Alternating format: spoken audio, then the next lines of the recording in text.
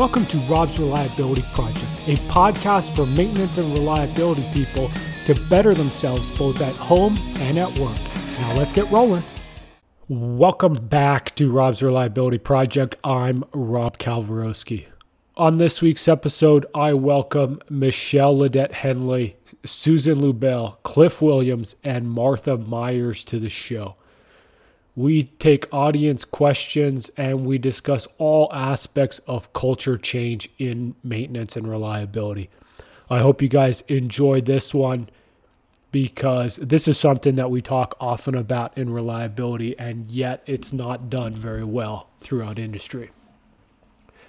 If your company sells products or services to engaged maintenance and reliability professionals, tell your marketing manager about Rob's Reliability Project. I'm offering new advertising packages with my live Q&A webinar style format. So if you're interested in those, hit me up, robsreliabilityproject@gmail.com. And lastly, if you haven't yet, subscribe to the podcast on your favorite podcast platform and tell your colleagues about Rob's Reliability Project. We're trying to spread the word here of reliability. So I hope this podcast helps you and helps your colleagues. Now, thanks for listening. Now let's get into the interview with this week's expert panel. So welcome back to Rob's Reliability Project. I'm Rob Kalwarowski. This week, we have another special panel of guests. We have Cliff Williams from People and Processes. We have Martha Myers from Martha Myers Consulting. We have Michelle Henley from the Manufacturing Game. And we have Susan Lubell from Step Consulting. Guys, how are you? Good. Good to talk to you. No, thanks for joining us today.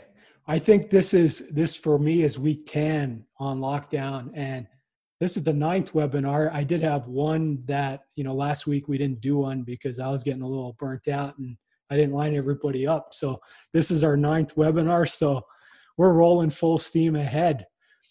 So I wanted to have you guys on today to talk about changing culture and getting that buy-in, because as we all know, the reliability fundamentals have been around for decades. RCM, we're talking late 60s, early 70s. And yet we all go to plants and we all see these cultures that are broken. We all see not reliability success. So the first question we got in from the audience was, and just FYI, if you're on the call and you have questions, just type them in the chat and I'll definitely pose them to the group. But the first question we got was, how can you initiate reliability culture change when you're a mid-level manager and you do not directly supervise the maintenance team? Cliff, do you want to kick us off? Sure. The first part that I would answer to that question is that if you're thinking that reliability belongs to the maintenance team, you're actually starting off on the wrong foot. So I know you're expecting that. I know it's my usual answer, but if it's, 1 and 1 makes 2, it makes 2. I can't change that for another reason. But the challenge is that the culture is the culture of the organization, and a reliability culture is a reliability culture of the organization. So you can play a part, but if you're not managing the maintenance teams, if you're not managing any of the teams, then it really is education and communication. How can we, sort of start to enlist people to get people to, and the best way of starting that conversation is to look at what are the objectives that the company has, and are we meeting them? And if we're not meeting them, then start to dig deeper, and that's the beginning of the conversation. And then it's a very long conversation and a long journey after that. But you have to get rid of the idea that it's a maintenance issue and understand that it's an organizational issue, and then start the conversation. And then hopefully you can build on that. Now, Michelle, like when you go into an organization, like Cliff talks about objectives, like how often do you see these sort of hidden objectives or, individuals that are in management positions, they have their own sort of personal objectives that they don't talk about? Like how often do you see stuff like that? It's fairly common, and what I find with most organizations we go into is they're very unclear about what their objectives are. They may have the cool poster up on the wall that says, the generic thing that we could all fill in. We strive to provide the highest quality, blah, blah, blah, blah, blah. But when you look at, is that really what people do? And the answer is not really. And so I think it's one of the things that most organizations struggle with is kind of that question of who are we and what is it that we do? Not the bland sort of consultant speak, but kind of at heart, what is it that we're trying to do? And I think because that message doesn't exist officially in a lot of organizations, then you get all the subcultures. And so you've got this group that does that and this group that does that. And a lot of times it's driven by big personalities versus what's really best for the company. And I think sometimes that's a real challenge that organizations face when they're trying to change their cultures, is they have trouble saying what their culture is to begin with. Yeah, I think that's something super common, and I see it a lot in safety. Like almost all the companies I work for, they say safety is number one, and yet some of the actions that they take never align to that, especially now when we're talking about like budgets are getting slashed and that type of thing, where we may not have money to spend, but yet we're taking on these safety risks that we probably should. So it's just an interesting time. Now, Sue, you've done a lot of work with, changing culture or, getting into these sort of leadership positions where you're sort of changing the mindset of the site. Do you want to talk about like, how does that start and like, where do you go? I think one of the biggest things for me is to recognize that every organization and every individual is at a different stage of their journey, and it's really important to meet them wherever they are. So even if the organization as a whole thinks that they're very mature, they may or may not be, and individuals within that may or may not be. So much like Cliff talked about education, I look at it as capacity, competency, capability building. So I tend to meet people wherever they are, and it could be at a different spot for different groups or different individuals within the organization. And a large part of it is demo by doing. I was in at a organization a few months ago, and you walk in, they're in the middle of a massive org change. They need teams brought together. They're struggling to meet requirements. A big part of it is nobody has showed many of the staff what to do. So it's not only do. I would sit with particularly some of the mid-career engineers, the reliability, and we talk through. Let's walk through that RCA thought process, just the two of us on this whiteboard, right? Or, hey, we need to meet these regulatory obligations. What are the things you're thinking about? And have you considered this? And so for me, I end up in a lot of a supervisory, but more of a coaching supervisory when I go in as a consultant. And I find having spent 25 years within a company as an employee and now doing much more in and out, you show up and my 3-month improvement exercise seems to always keep getting renewed.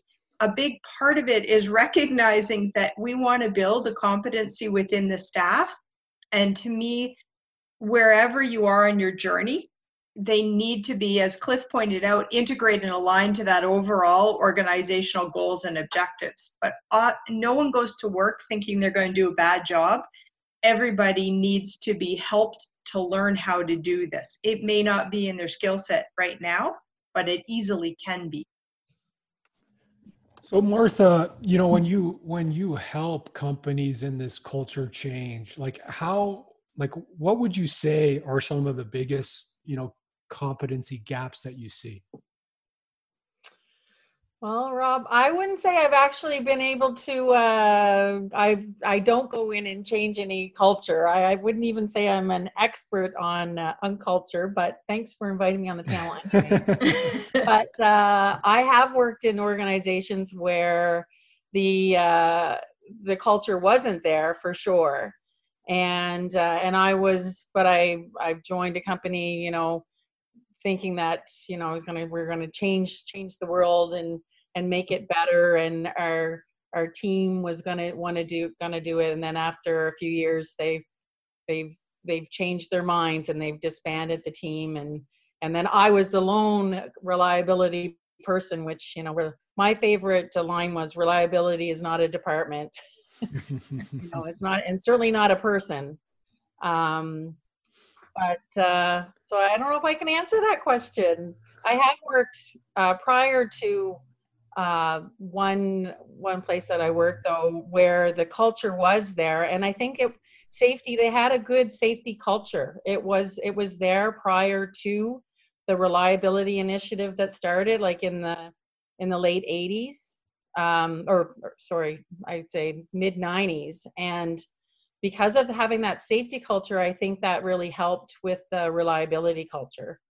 So that to me is one area that I think if you have the safety culture and you treat the reliability initiatives similarly, and you have that buy-in and support from above, which I think is also critical, you will succeed. And it's not a short-term initiative either. You got to see that it's a long-term thing. So Cliff, I saw you shaking your head over there about reliability is not a department. What do you think? I think I may have said that one. Sort of quiet. I thought that was my line. Yeah. I made that up. No, it really, and that's the challenge, is that people think it's a department. They call it a department, you know, and reliability is an outcome. There's no question about it, and same as safety is an outcome, and all of these things. Unfortunately, you know, thanks to this illustrious panel of consultants, we kind of drove that in the early 2000s, where everybody was changing from a maintenance person to a reliability person. You know, it's cool. I am now good. I remember talking with a company. Early 2000s, Cliff. Speak for yourself. I wasn't even driving a car then. Okay, some of us. But I remember talking to a company who were in the southern states, who were saying that they were on a reliability initiative, and they were going to hire sort of something like 90 reliability managers or professionals, because it was a very large company in the paper industry. And so I said, that's great. I said, you know, I think that's excellent. I said, you know, where are you going to get these people from? And they said, oh, we'll probably promote our maintenance managers. And I said, well, what will they do differently? And they said, nothing much, you know. That'll be it. It'll be. And so they changed their title, and they did nothing different, and you know, called themselves reliability people. Well, reliability is an outcome, and similarly, culture is an outcome. It's not a thing as such. It's an outcome of all of the behaviors that exist in the organization. But the key word that we use and then kind of forget about is the word change. And it really doesn't matter whether it's a small change, a large change, or a culture change. It has to be managed. And that's where it starts to fall off the rails, is that we don't manage that change. We say we're going to do it. We put things in place and assume it's done. So it's a challenge. Mm-hmm. So maybe, Michelle, like I know we've talked before, you know, you've mentioned that some of these external motivation factors, when we're trying to drive that change, they don't work. Do you want to kind of just break it down? Like what are external motivators, internal motivators? How do we see this? How do we approach this? Yeah, so when you think about motivation, one of the things that I think is really important is thinking about motivated to do what, right? So motivation isn't just a trait you have. You can be highly motivated to go fishing and not highly motivated to go to the dentist, right? You're still the same person. So when you're thinking about motivation to, let's say, make this change to improve the way that you're handling your equipment and managing your assets, then when we talk about motivation, you've got the extrinsic ones. So I refer to those as the 3 E's, and the intrinsic or internal ones, the 3 P's. And the extrinsic ones can be very effective short term, long term, not at all. And so if you want something to last, which I would assume with improving, changing culture, you would want that to last. You really need to figure out how to get at those internal motivations. So the three are play, purpose, and potential. So play is where the work itself is enjoyable. I hesitate to use the word fun because people think that means that it's trivial, but I don't mean it in a trivial way. I love to do computer programming. It's a weird, nerdy thing, but it's fun. I enjoy that as much as going to the movie. So maybe, I don't know if fun doesn't resonate with people, at least enjoyable, right? The work itself is something that people get a kick out of. The second one is potential, or purpose. And so with purpose, you're looking at the work having meaning. So the work itself being very meaningful to people. This is one that I think is, it's one that people could really tap into a lot and almost never do. And then the last one is potential. So it's where it's not necessarily the work you're doing right now is fulfilling, but it's the way to get you to where you want to be. So my stepson, a couple of years ago, graduated from college, didn't necessarily enjoy all of the studying and the test taking, but it's what he needed to do to be able to do the career that he's in today. So again, let me go back to purpose. This is the one I think we have so much opportunity in and so infrequently used. Let people understand why they're doing what they're doing and what difference does it make to other people. You know, we work with a pipeline company that doesn't talk about, you know, our goal is to get natural gas from here to there. They say our job is to keep grandma warm. Our job is to keep the lights on at the hospital. Our job is to make sure that kids have schools that they can go to that have electricity and heat. You know, and so when you start looking at that from that other perspective of here's why what you do is so important. And then you can feed that all the way through. So it's not just the CEO that has an important job, it's every single person in the organization. Their job is important because of this benefit that we ultimately provide out there to the world, whatever that is in your industry. Yeah, I love it. And it's something we talked about on this show, I don't know now, 4 or 5 weeks ago, when we did a podcast about like depression and mindset and performance. And one of the questions that came in was around, you know, these people who have these mundane jobs now that their full-time job is to wipe down stuff to keep it from spreading the virus.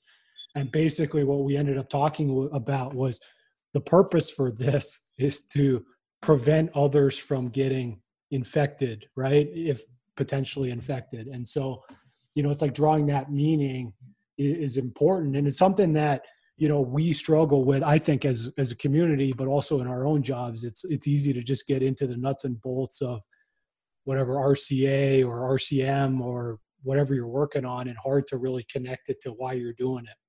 Yeah. Mm-hmm. It's all about the people. Now, Sue, you know, you did touch a little bit about, you know, competency. And so I kind of want to dig back into that one. Like something that Cliff mentioned that sort of resounded, where it's like you rebrand these jobs from maintenance to reliability, or, you know, you basically asset management. I'm sure. Management now. Sorry? It's asset management now, latest and greatest. Come on, you're behind the times. Well, no, but I mean, I think we've all, I mean, not we all, but, you know, I was a mechanical engineer, and then they dropped me into a mine and said, you're a reliability engineer now. And so, and then actually, you know, 7 months ago, they said, you're an asset management engineer now. Now, I would say I'm qualified to be an asset management engineer, but that's another story. So like, how often do you see people get dropped in, like basically they change their title, or they say like, hey, you know, you're now reliability, figure it out, or your asset management, figure it out? Way too often. And I think that's a great lead in. I think one of the big things that I've been seeing, and in my own career, I've been dropped into jobs before. Sometimes there's a great opportunity for learning, right? How better drop you into the fire and you're going to sink or swim there. But the reality is that each of them requires different skills. And so part of being competent is having some formal education, knowing how to apply that, and then showing the right attitude, aptitude, behaviors to put it all together. And I think part of it is broad category. Reliability is a huge field, right? And some people are going to be better at doing the detailed analytics to try to predict what's going on with asset health. Others are going to be better at facilitating an RCM or an RCA.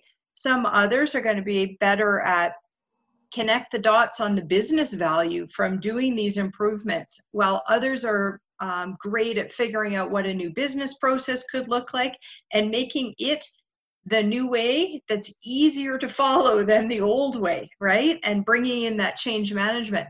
So we have to realize that to say reliability is a broad field. And I think competency is about being aware of all of the different pieces and then recognizing where do your skills, where are your natural aptitude, attitude, and what training do you have? How do you bring that together to work with others? None of us sits in an isolated location and works away with our heads down and well, we all sit in isolated locations right? now. Right? We have to realize that to get work done, we're working collaboratively with others, but we bring different skill sets. So yeah, no, I absolutely figure out what goal you want. You mean like a personal goal or the corporate goal? Both. And I often find as in leadership roles, manager roles, and then moving into leadership roles, I end up with a fair amount of time spent with the HR department. So part of my role is to explain what does a maintenance engineer's core role, right? What does the process engineer do? What should we expect from a reliability engineer, and what should we be expecting from somebody who specializes in asset management with risk scenarios, and how do they integrate with the process safety and things like that? So it's not to say that you can't do pieces of the other jobs, but what's your core work and where do you know enough to pull in the right specialists? Yeah, really love it, love it, love it. Now, Martha, over your career, like how often would you say that the job that you were doing, they actually knew what you were supposed to be doing? Who's they? Well, like often we'll talk about, skills matrices or, Yeah. The job posting. And I think every job posting I've ever had for my job has never been actually what I've done. So. Mm-hmm. I think, well, most where I joined, like the reliability teams, our team definitely knew what we were supposed to be doing. But you're right, as far as communicating that out to the rest of the organization, what we were supposed to be doing was another thing, right? Especially it depends on how big the organization is. And fortunately or unfortunately, I guess, I have worked with some fairly big organizations, and I think that it does make it a lot more challenging, depending who the sponsor is on that, say, that new team, or, I think the smaller the organization, probably the better in getting the word out as to what your purpose is or how you're helping the company, for sure. Maybe the bigger the organization, that sponsorship has to come from the very top, right? I mean, I remember trying to, working on an issue around actually safety showers, and that across where I worked, I mean, brown water was coming out of the safety showers and the eye wash stations. And, it was but we started from, coming up with a policy, a standard for purchasing new, and having spare parts on hand, and how to test them. And so getting, I was the lone person leading this project and trying to get the operators across the plant to understand why we were making these changes and stuff. But I was the one bringing ice cream sandwiches to every shift to plead the case of why this was important. And honestly, and they were like, "Who are you?" Like, they didn't know who I was. But anyways, I guess I digress. But yeah. Michelle's going to tell you that the ice cream sandwiches aren't a sustainable strategy. No, that's right. I was thinking about that. Quick hit, good to introduce yourself. Work short term, as long as, not having brown water in your eyes is probably a really good intrinsic motivation to get that right. Yeah, what happens, Rob? Sandwiches is no problem. Rob, what happens some of the time is that the organizations don't even know what they're hiring.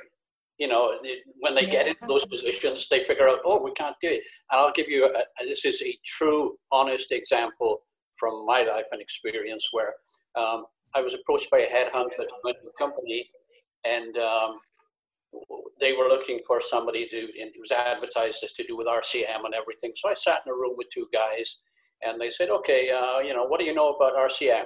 So, I start my spiel about RCM, and you get the strategies and the 7 questions, and they were blank. There was nothing on their face. So I'm thinking, perhaps I don't know about RCM. So I started making stuff up, it'll get us to this point, and it'll get us to that point. Still nothing. So then one of them said to me, he said, yeah, that's all good. That's good. That's fine. But what do you know about RCM? And I kind of, and he said, sort of the computerized systems. So I went off on something like this. It turns out that company, the module that they used from their enterprise system was entitled RCM. And they were looking for somebody that could work with a computerized system. That's what they were looking for. So they weren't even looking for the right person. And I got the job, and I'm still there. I got the job. That's what I've seen recently is a lot of postings. They're called site reliability engineers. Maybe not recently, but last year when I was looking for a job, and they're looking for like coders or for people to manage websites. And I think you gotta real try to figure out what you're looking for. For sure. Now, Cliff, like when we talk about culture, like how important, or how do we start with leadership? Like how do we get their buy-in, and how do we get them to help us on, as part of our reliability journey? It comes back to, we kind of talked about it, everyone's talked about it, and it's all around, how do we cascade the goals? Because culture is, I'll give you my quick definitions of culture, and everybody will have their own. It's the agglomeration of behaviors, and those behaviors are driven by measures that are created by leaders. So you have the leadership of the organization who will create measures that will drive you in the right direction. You can have something like MTTR, mean time to repair. Great. So what am I going to do? A quick fix. I'm going to get things back up and running as quickly as possible because my boss likes that, because our MTTR is being reduced. It's not reaching the goals that we really want. So if we have, that's where leadership comes into play, is that the leadership needs to develop the measures that are supportive of the organizational goals. What are we there for? What is it that we're trying to do? And then, as Michelle said, you make it meaningful as you're cascading it down, so that the guy that's cleaning the table realizes that he's preventing, sickness and things, because his company doesn't want to be making people sick. They want to be a successful, whatever it may be. And part of that is that, they look after the people, they look after their clients, they look after. So it comes from the top, and it comes in the way of measures and goals. And that's then how the leadership affected, because at the end of it, you kind of get it. My favorite story about that, Michelle, you shouldn't have mentioned stories. Michelle mentioned stories. I just want to hear the one about the camera in the parking lot again. Oh, yeah. No, well, that's a different one. If you got time, we can do that one as well. And I can actually do it on video, so it'll be okay. But no, my favorite story about, the goals, and one of the things that happens is if we don't have that cascading goals, then organized or departments will look internally. They will look and they will say, how can I be the best maintenance department that I can be? That's not what we want you to be. We want you to be the best maintenance department that supports these organizational objectives. Mm-hmm. And so my favorite story about that is that you've got the cruise ship orchestra that's playing on their cruise ship, and they're really, really good, and they win the award for being the best cruise ship orchestra in the world. And they said, okay, this is back in the early 1900s, and they said, okay, the reward for this is you're going to go out next year on the latest, greatest, biggest liner ever, and it's going to be great. And they get on it, they look out of the side, and yeah, it's HMS Titanic. So the ocean, it gets out in the ocean, hits the iceberg, the liner is sinking, but they're keeping on playing. They're keeping on playing. They're going to be doing everything because they want to be the best little orchestra in the world.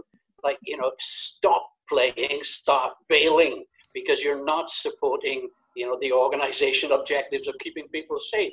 And that's what happens if we don't have these cascading goals, which will say to people, okay, now you can understand why your little bit here cascades all the way up and understands it and really supports what we're trying to do as an organization. So, and we won't do the parking lot one yet. All I know is my heart will go on, right? So, Sue, Cliff talks about like departments sort of, disconnects between departments and organizational objectives. Like I've seen that a lot in terms of spare parts management where, like they're trying to cut basically all the inventory that they hold where, they're not really overall in terms of risk, the organization's taking on more. Like, from an asset management point of view, like how do we roll all those things up, or like how often do you see this disconnect? The disconnect is real. It happens all the time. And I think one of the big things I can figure out is that if I am working, even if I'm working as an employee in sort of let's call it the head office central group, and I'm out working with different field sites, we're across 4 provinces or something. If the frontline maintenance is complaining about supply management on spare parts, that's actually the sign of a fairly healthy organization, because if that's all they're complaining about, that's something we can deal with, right?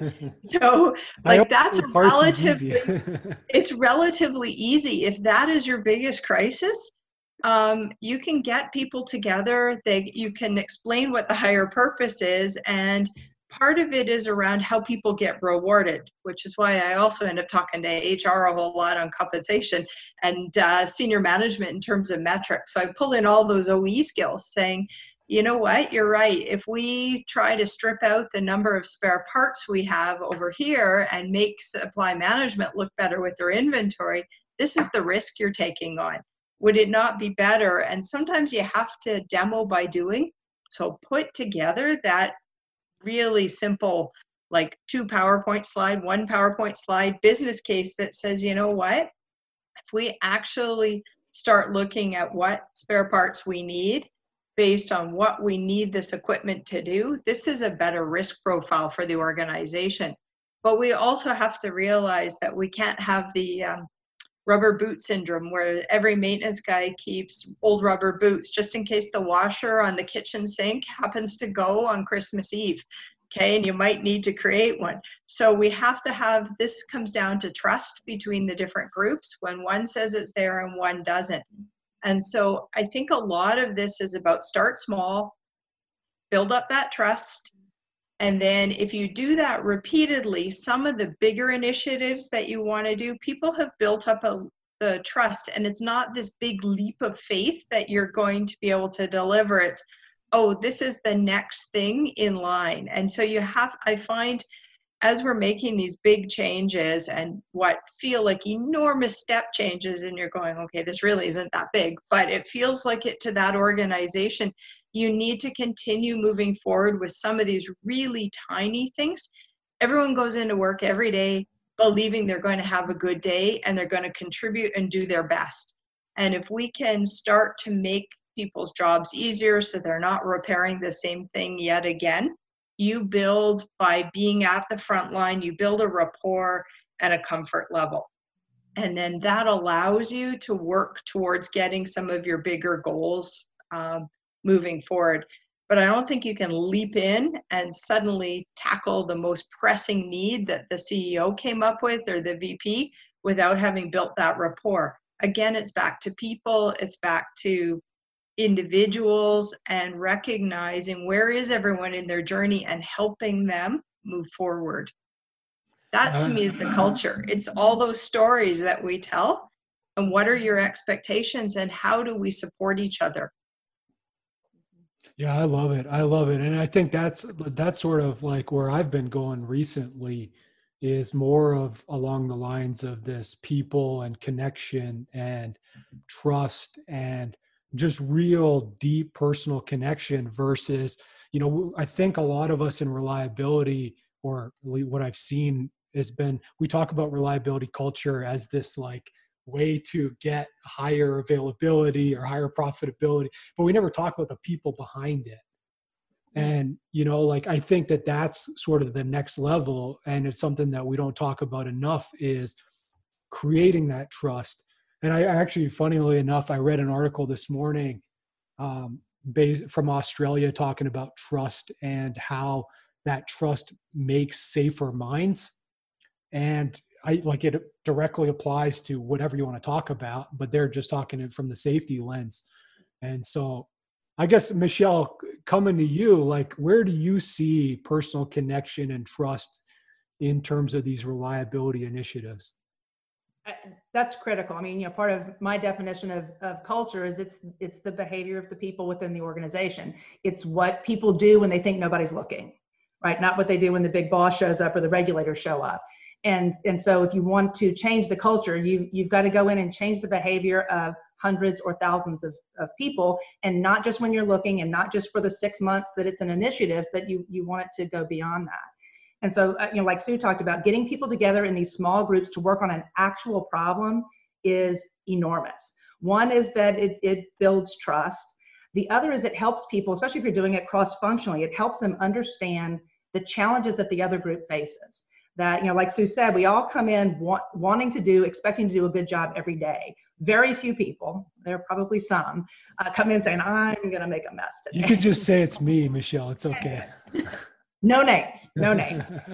There are very few people that are malicious about it, right? People want to do a good job, and it just doesn't always work out that way.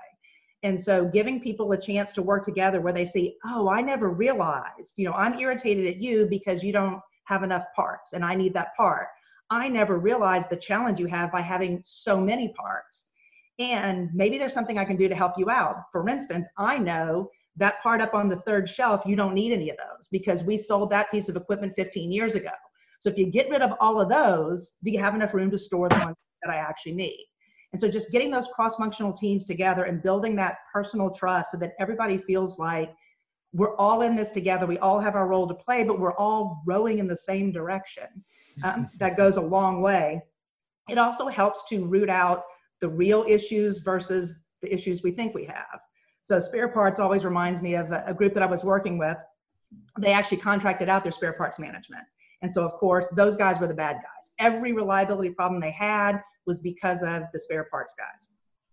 So the guy I was working with said, well, that's a real problem. I'm going to dig into it. So he pulls the numbers and he realizes that waiting on parts is only 2% of the delay in all of their work orders.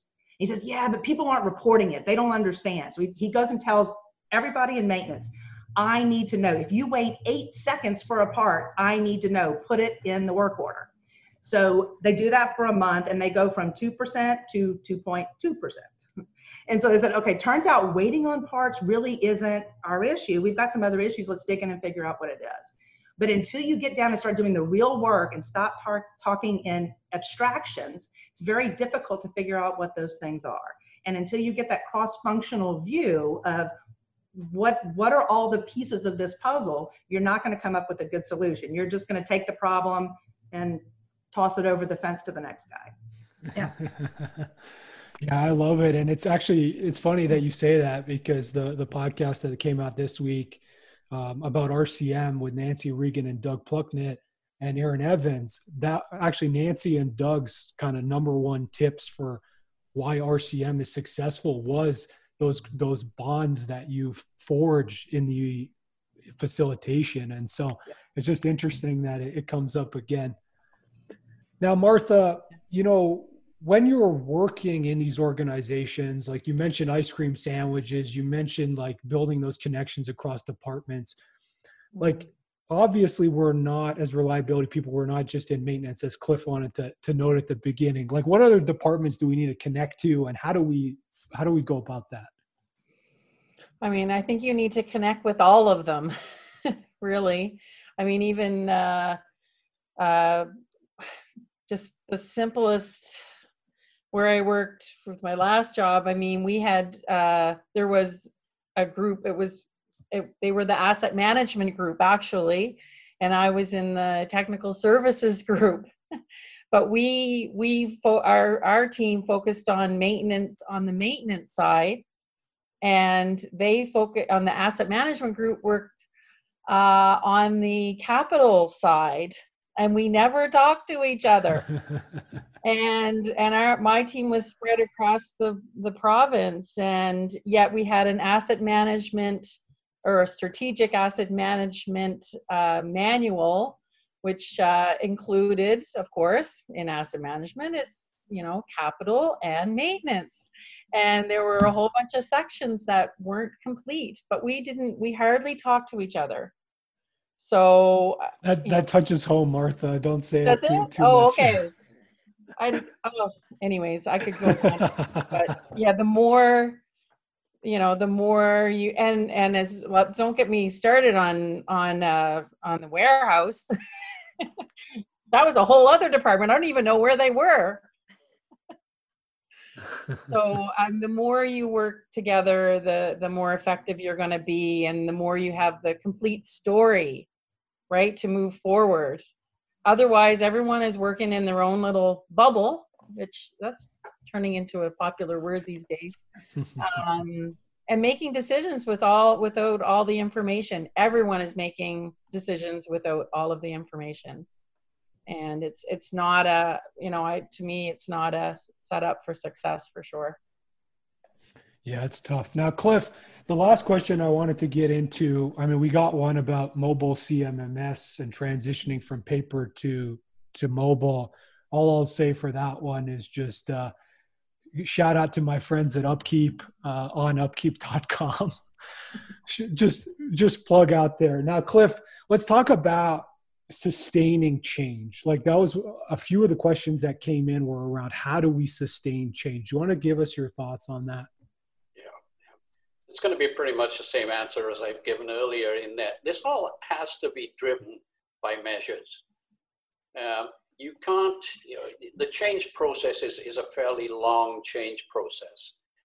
It's establishing where you are, establishing where you want to be, understanding how you've got to get there and everything, and what measures and everything that need to be in place. But if you don't have the measures that will indicate whether you're actually succeeding and getting where you need to be, then it's not going to be sustained.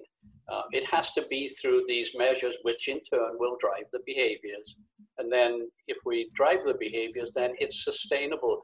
But trying to sustain it by force or by telling people they have to do things, it's not likely to work. It's having people to understand that whole change process, so that people will understand, why we're doing things. And very often the mistake that I see is that people get told everything around what, and then never anything around why. And they understand the what, but they really don't understand the why. And so they don't buy into it. They don't get that feeling that they're part of it, that everyone's talked about feeling that they are part of the success, and that, they can trust people around them. And this has to be done again in an organizational setting. You can do all the wonderful things you like in maintenance, and if we want to pick on procurement and the stores, if they're still going along their little sweet way, nothing changes. So, one of the shout outs for asset management, and I say asset management, I mean it in the true sense, as in 55,000 and the bigger holistic point of view. There are two little paragraphs in the appendix of 5002, 2018, and it talks about the need for all departments that are impacted and influenced by maintenance understand what they are impacting and how they are and then how what maintenance does will impact their departments. Will we achieve these? And if we don't have that holistic approach, then sustainability becomes difficult. Love it, love it, love it.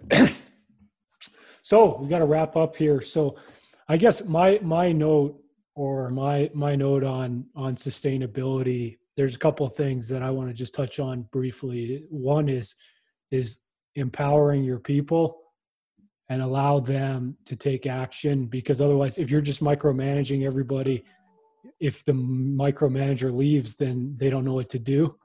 And just like having that level of personal leadership at your site, personal leadership being, yourself, like we talked competency, we talked, belief systems, we talked that type of stuff. And it's like, if you know what you're supposed to do and why you're supposed to do it, and you have autonomy or empowerment to do it, then likely you're going to do it. Otherwise, you're likely not.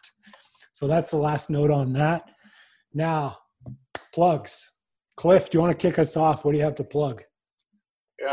We have to plug is shout out today for PMAC, the asset management specialists.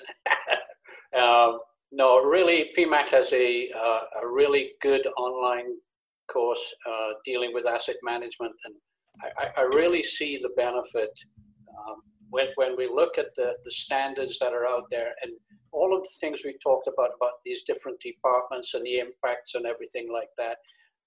That's what's needed to get this sustainable change and to move you. And it all talks about cascading goals from the strategic objectives right down. And we looked at things like, spare parts and things like that.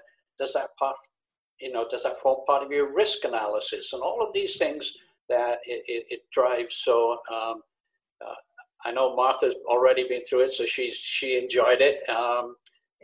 That's my plug today is for PMAC. And but if we need anything to do with maintenance and the outcome reliability, please look at peopleandprocesses.com. We'll be there. Yeah, and if you're, we have like a fair panel of PMAC members here, but if you're looking for PMAC, it's just pemac.org.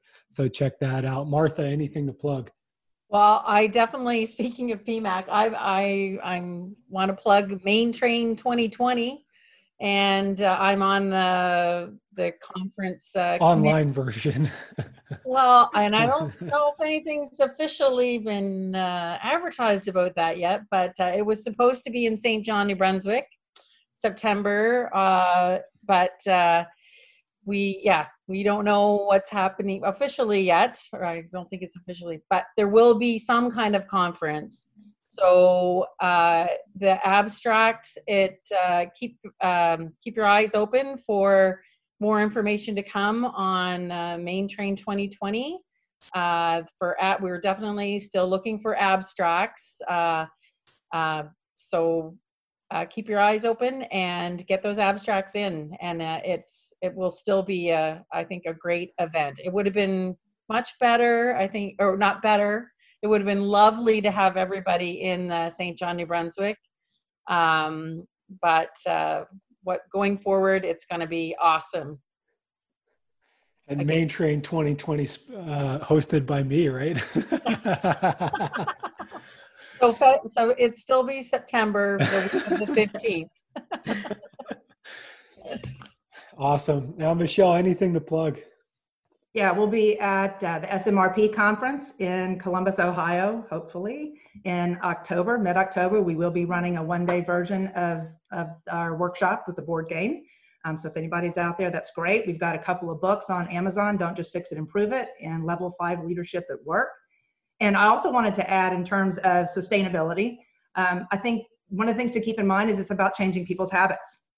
That the effort to make the change is going to be a big push, but ultimately, if you're going to sustain it, you really need to change people's habits. And I've seen a lot of this with COVID, between hand washing and mask wearing. 3 things that are important with changing a habit. Number 1, make it easy to do. Number 2, make it popular. Make sure that everybody's doing it so that you feel a little bit of peer pressure to do it. And the last thing is make it meaningful. Make sure people understand why they're doing it, not just what they're doing. And make it for 66 days. Repetition, that's a good point. Maybe that's a 4th thing, right? You need repetition if you're going to create a new habit. Absolutely. Perfect. No, I love it. Now, Susan, anything to plug? Well, I mean, Martha and Cliff have both tackled the PMAC one. So, I mean, what can I say? We've got MMP certifications, AMP certifications, main train. We're working on competency standards and aligning it globally and that sort of thing. So that's a project I'm heavily involved with right now as well. If you want to get a hold of me, Step Consulting, and a large part of this is about, for me, it's sustainability. Figure out where everyone in your organization is and help them on their journey, right? That is a big part of your culture. Are you helping people or are you berating them? So I strongly think this is about building internal competency, capability, and aligning to your overall organizational goals, objectives, metrics. So thank you very much, Rob, for hosting. No, thanks for joining us. You, and, Rob. Thank you, Susan. Thank you, Michelle. Thank you, Martha. Thank you, Cliff. Cliff's got the book going. Maybe your book's in the You need books. Okay. If I get it wrong, yeah. I think I had that one and I gave it to my manager, so I don't have it anymore. They're very cheap, Rob. You can get them at a reasonable price. There we go. There's my book. There's We can't see it. Oh, no. There. Oh, I see it. So. No, perfect. Yeah, thanks for joining us. And then for me, I mean, plugs, obviously follow Rob's Reliability Project, subscribe on your favorite podcast platform, follow Rob's Reliability Project on LinkedIn for the best memes in the industry. That's no doubt about that. We have next Wednesday, May 27th. If you're on live, we're hosting a reliability and maintenance in mining webinar. That'll be at 5:30 p.m. Eastern. If you're in Australia, it's like 7:30 in the morning ACT time zone. I'm not sure what that means, but it's actually Thursday morning. So if you're live on this one, check that one out. Next week, we got Jason Apps. We have Steve Doby. We have Jeff Naylor and Dare. I forget what his last name is, but we got a great group of panel for that one. So that one will be fun. And other than that, thanks for joining us and stay tuned. I may be booking a hangout for either this Friday or next Friday, but we'll see. So thanks for joining us today. Thanks, Rob. Thank you, Rob. Thanks.